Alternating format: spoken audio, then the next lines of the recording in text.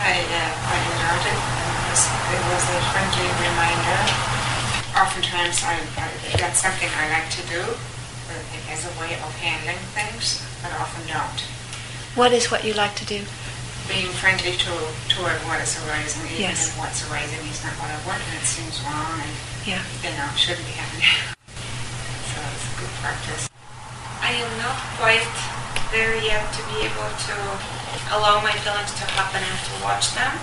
I'm at the step that I'm allowing my feelings to happen, but I don't do a very good job of watching. And so I sometimes think it's maybe because just recently I started paying attention, and so I'm just trying to be patient and to put more effort and to do what I can with the hope that it's going to change, and we'll see how that goes. Oftentimes, I know Amma, you spoke about blame, and I blame this on not giving myself enough space or time to deal with these feelings, but moving on to the next thing and just keep moving, like a little hamster spinning, but not stopping to take a look around to see what happens. But I am to past the point, or in the point where I see the specks, and then I see the feelings, and now I'm kind of approaching slowly, not disappointed of, not being able to do that. It is what it is, and we'll see how this changes. And then I had something when you were talking about sitting with the uncertain. At my everyday life, I do a lot, and this is with my work, to help people to be safe. And it's very difficult to not be able to promise someone that they will be safe, or to give them good advice on how to be safe. You try to give some advice, and you try to look at so many different factors that take place, and the reality is I don't know if they'll be safe or not. And it's very difficult to sit with that uncertainty, as well as for the people who are in this. It's harder than for me, because they're the ones that are actually in the potential risk. So I do have a lot of practice with the uncertainty and sitting in it. I think I do all right of just observing it and reflecting on it and doing the best that I can with what I have, and just the aspect of my work. There's other things in life that freak me out because they're not certain. And lastly, you talk about the 5-year plan, and I just reminded me of a memory I had. My husband is American. I'm from Bulgaria. And before we got married, the first family members from his family that we met, we had lunch with them, and these were his aunts, and one of them said to me, "So what is your plan for the next 5 years? Where are you going to be 5 years from now?" And so I even thought she was joking. I looked at my husband to kind of check and be like, I don't know, is this a family joke? Because nobody has ever asked me this before, I don't think. Neither I have thought, what is my 5-year plan? And I really had none.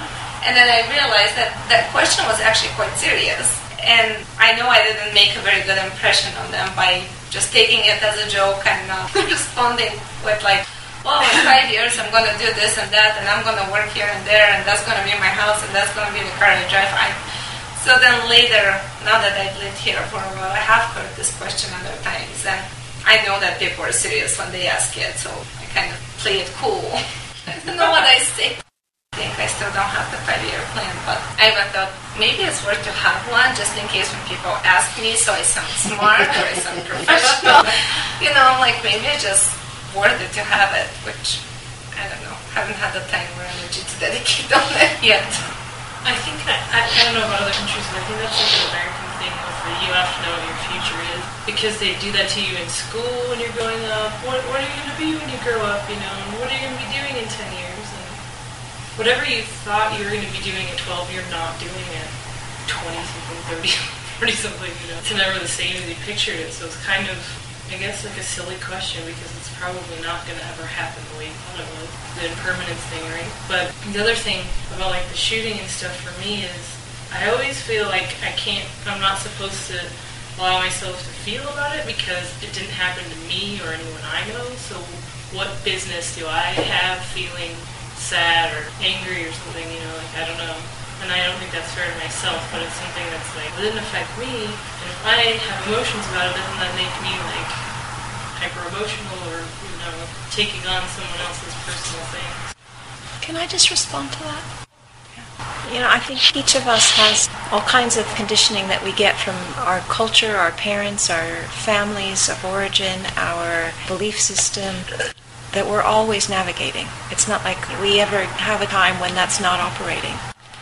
But what I think is really helpful is to begin to have some discernment about what of this stuff is actually useful and what of this stuff no longer is serving. And, as a human being, you have total right to feel. But whatever you feel, that's your right. And however you've got an idea that it's not okay for you to feel, that's an idea that's on top of the reality, which is that you do feel. So my encouragement would be not to lay another idea that you shouldn't have the idea, but just to notice that the idea is there, but not to let that make it so that you can't feel, so that you can have both. You can have the idea that you shouldn't feel, that you have no right to feel, and you still have all the feelings that you maybe find a little bit more ability to give permission to be there and to know what they are. Because this is your world. This is where you live.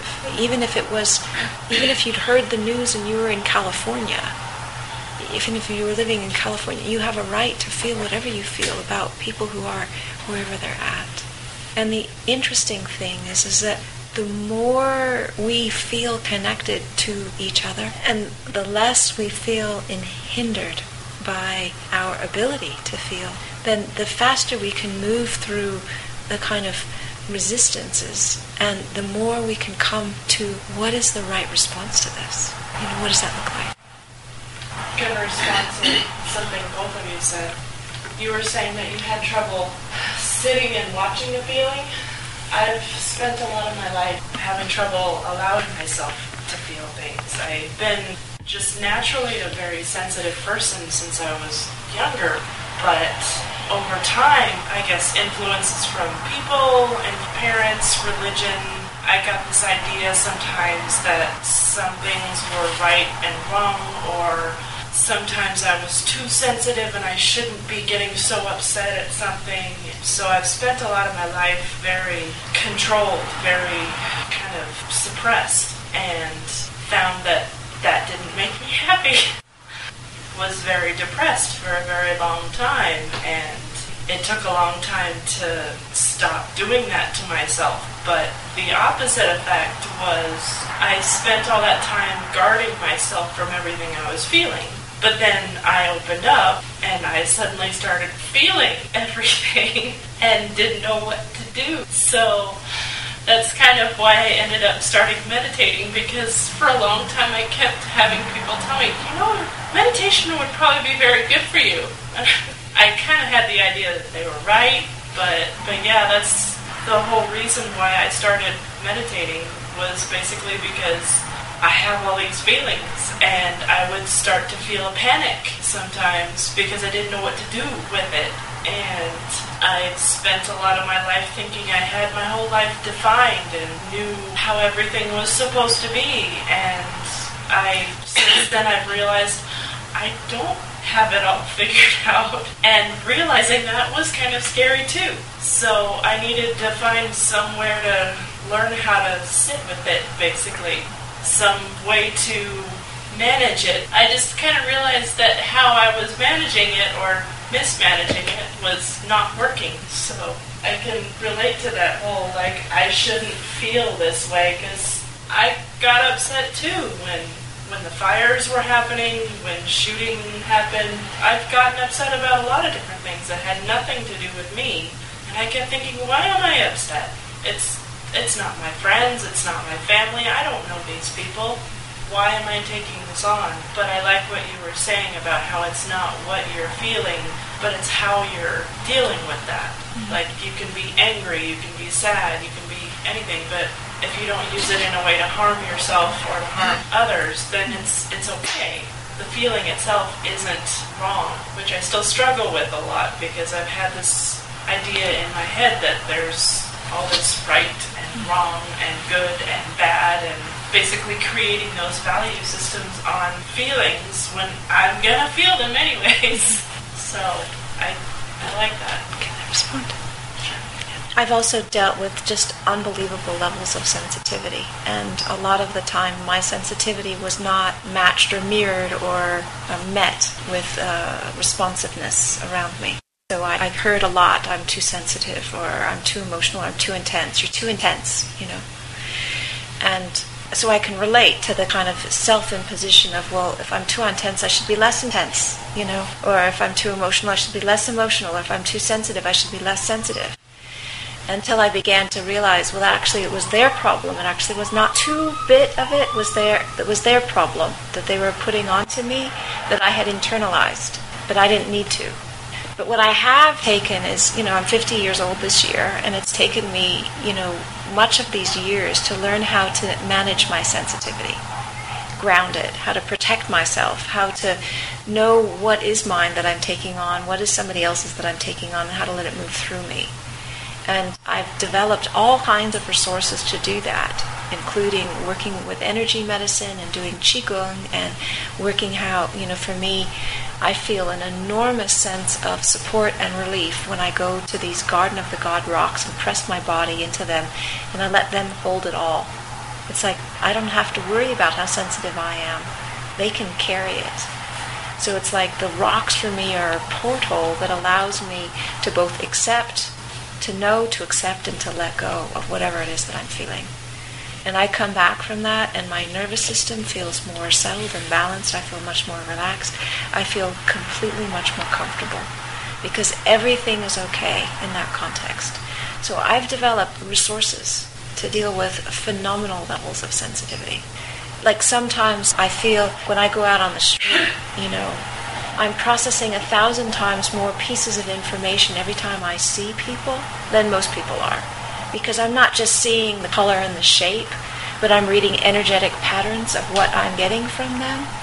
And so, it's often the case, I was at Sharon and Conway's house, Chloe's house today. They've got books and books and books and books and books and books and books all over the house, And usually what happens for me at the end of the day is I'm so blasted with the impact of what I've received that what I need to do is watch the trees in the wind or the clouds in the sky or see green. I cannot take in any more information. So I can read books when I've emptied myself out. I'm not actually dealing with sensory overload. But when I'm dealing with that, I cannot read. I need to let my system release. And so I've just learned, well, that's the way my system is. That's totally the way my system is. And if I don't listen to it, it gets really worse. And if I do listen to it, it doesn't take that long. And then I can sort things out and do what I need to do. But I cannot impose an idea about how I'm supposed to be onto what I'm actually dealing with. Now, one book that somebody shared with me earlier this year was a book called Highly Sensitive People. And it's actually the physiological differences between people who are neurologically wired up to be sensitive and the way everybody else processes things. And there are very specific things neurologically and biochemically that highly sensitive people deal with that people who are not don't have a clue about. And it's like when you know it, and then you need to learn how to navigate it. But most of the people in the world that I grew up in did not understand the level of sensitivity that I was navigating. So I had to learn on my own. But I can certainly tell when somebody else is really sensitive. And with men it's really fascinating because oftentimes men are exceptionally sensitive and they look really tough. They got big muscles or lots of tattoos and they look really tough. And they are so sensitive, they can only hardly just barely cope with how sensitive they are. Who wants this? I was just going to say thank you for saying that because I can't relate to all of the ways that you're sensitive, but it's a relief to hear somebody say that they're sensitive and have had to find ways of dealing with it. Yeah. It's a relief to hear that just because I've spent so much of my time, like you say, trying to say, well, it's not supposed to be this way, but you can't make it not be this way. You are who you are. Exactly. Yeah. So, I much prefer to, I've tried to develop the attitude of not fighting something and using it as a lesson. Instead of saying it's wrong, there's something I can learn from it. So I figured I am the way I am and everybody is the way they are because they're supposed to be. So I'd rather appreciate that and learn how to basically live and use it to my own good instead of being taken down. by not handling it, but I really appreciate hearing somebody else who gets it. Does the book have suggestions as to how to deal with it, besides describing the problem? Yes. I just, on what you said about men, it's still a lot that little boys are told, you shouldn't do this, you're a boy. You shouldn't do this, you're a man. You shouldn't do this, you're going to grow up to be a man. You're not supposed to cry, you're not supposed to be afraid. Don't be, and call them some name, whatever. So there's still a lot that we hear about this, and it's kind of sad just to hear, people, and even sometimes, just out in the community and their parents or teachers or just people saying this thing, why are not they supposed to be scared? Something happened, they're scared. They hear this, and I guess people grow up and try to put the muscles or the tattoos to have the tough image somehow, or to fit in, to be accepted, to not have to be made fun of for being like, you didn't figure this one. I think they do that to girls and women in a way, like, we're not supposed to be angry ever. We're supposed to be nice and understanding all the time and take care of everybody else. So I think they tell boys not to cry and girls not to be mad or something like that. I thought it was interesting, getting back to disasters in the area. You listen to the radio and there's bombings and people getting killed all over the world all the time. How can you... This one, for me, I don't think that what happened in the world was any closer home than something that happened in the Middle East. But you can't feel bad for everybody, but those people have families, in the Middle East, you hear about bombings and things like that. Everyone, that gets killed there, they have people that love them, have families, so... You can feel compassion for that, but it's the only difference with this one, I guess, is that it's closer to home and the media makes a big deal out of it. And then the other thing, just as far as looking at feelings, for me it seems like day to day you meditate and you don't know if you're making any progress. You just you meditate and do your best to watch your breath, watch your mind move around and do all kinds of different things. But then after you've been doing it for a while, you kind of look back and see only in retrospect can you actually see that anything can happen. So, just a couple of comments. Amma, thank you for your talk this evening. We have been talking about practice on all kinds of different levels. Sean talked about how to sit and how to be in it presently. And it just reminds me that my practice is not about how to deal with others, but how to deal with me. So often, in the beginning, I often thought it was, this will help me figure out how to deal with everybody else out there that's pissing me off and not make me so mad at them. But in the reality, it's really, again, getting in touch with where those feelings are coming from and being okay with me and remembering that I'm enough in my meditation. So thank you. And it also reminds me that, hurt people. And so when I become more compassionate and loving and accepting towards myself, I can see things in our community and worldwide about there are hurt people hurting other people and that all of them need love and compassion. Thank you. Well, I want to thank you for your speech tonight, for your wonderful speech tonight. Never mind that you fly from California today. Your speech were wonderful, and I will say one great thank you to you. And one more thing, when I come for my second visit here, first visit I know only Sharon, Conway and their daughter. The second visit, when I started here, I go to their houses and there were the group there.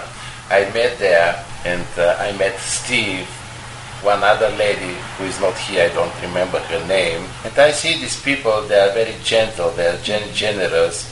And my daughter offered me to come to this meditation here. And when I come here, I met Beate, I met David, and I met Melissa. They're all generate people, and I'm very glad to be in this community. So, when I was in Bulgaria, I never meditated before, but I live very near to a forest, to a wild forest. And very near, say about 5 miles. And sometimes I go in the forest for a walk. It's wild forest. There are no electricity, no internet, nothing. Only trees, grass, birds, sometimes animals. So I feel very happy to stay there because I release there, I be quiet. When I come here for the meditation, I have the similar feeling. And I'm very glad to be in this community with these gentle people. So I say once again, thank you for everybody, if you don't, I say very well in English, I'm very sorry for that. Beautiful. Thank you once again. Beautiful. Lovely. Well, it's 20 past 9, so maybe we can wrap up. Yeah. So I'd like to just end the evening with a guided metta, guided loving kindness meditation for a few minutes. Yeah. So again, if you can sit in a way that just feels relaxed, and you are happy to be there for a few minutes, yeah. And just feel yourself, your weight on the ground. Just take note of the shape that your body is occupying. And there isn't a right shape or a wrong shape. No. Just get a feeling for the space that we're occupying. And just notice whatever feelings are present in your body. There might be hunger or sleepiness. You might be a little bit thirsty. The cool breeze from the fan, you might feel that on your eyes or on your forehead. Your hands may feel hot or cool. You might feel tired. But whatever it is that you're feeling, just see if it's possible to meet any of those feelings with a kindness, a welcome. There isn't an asking them to be different. There's just a receiving and a welcoming. This welcoming that we can bring to our body and to our feelings in this way, we can also extend to the whole of ourselves. The ideas that we have about ourselves, the history, the things that we like or don't like, our preferences, our strengths, our weaknesses, our memories. So there can be a universal welcoming of everything without fixating or focusing on any particular thing. Caring and a warmth and an interest, allowing. And as Damien was just speaking about the gentle people here, we can share this welcome, this kindness, this warmth with everybody who's in the circle right now and the people who needed to leave a little bit earlier, whose names I can't remember, and the people who come here regularly. So that there's a community of people that is growing, sharing together, interested in meditating and discussing things together. And we can share this warmth and this kindness out to the people who are driving in the cars that we don't know who they are. We can share it with people that we love, our families, our friends, our relatives. And we can even share this feeling of warmth, this care, this interest with people who are hurting, who hurt others, as Sharon mentioned. It's not that we condone their behavior, but when somebody is suffering, they're in pain. What's needed is kindness, understanding. And so we can take the wish for kindness, bring it to ourselves and share it. Share it around so that all beings everywhere, whether we like them or we don't like them, whether we agree with their politics or not, whether they're gentle people or coarse, there can be a wishing well that's not just a nice thought, but really something that's coming from our heart, a warmth. So just coming back to our own body, sitting here, I want to just change the theme from kindness to sharing the blessings. Coming and practicing together with other people who are interested is rare and important. And when we have a sense of a way to approach what we experience where we no longer suffer, it's priceless. And if there's blessings or benefit that comes from our sharing in this way together, may all beings in all directions benefit from that. Thank you. Thank you for listening. To learn how you can support the teachers and Dharma Seed, please visit dharmaseed.org/donate.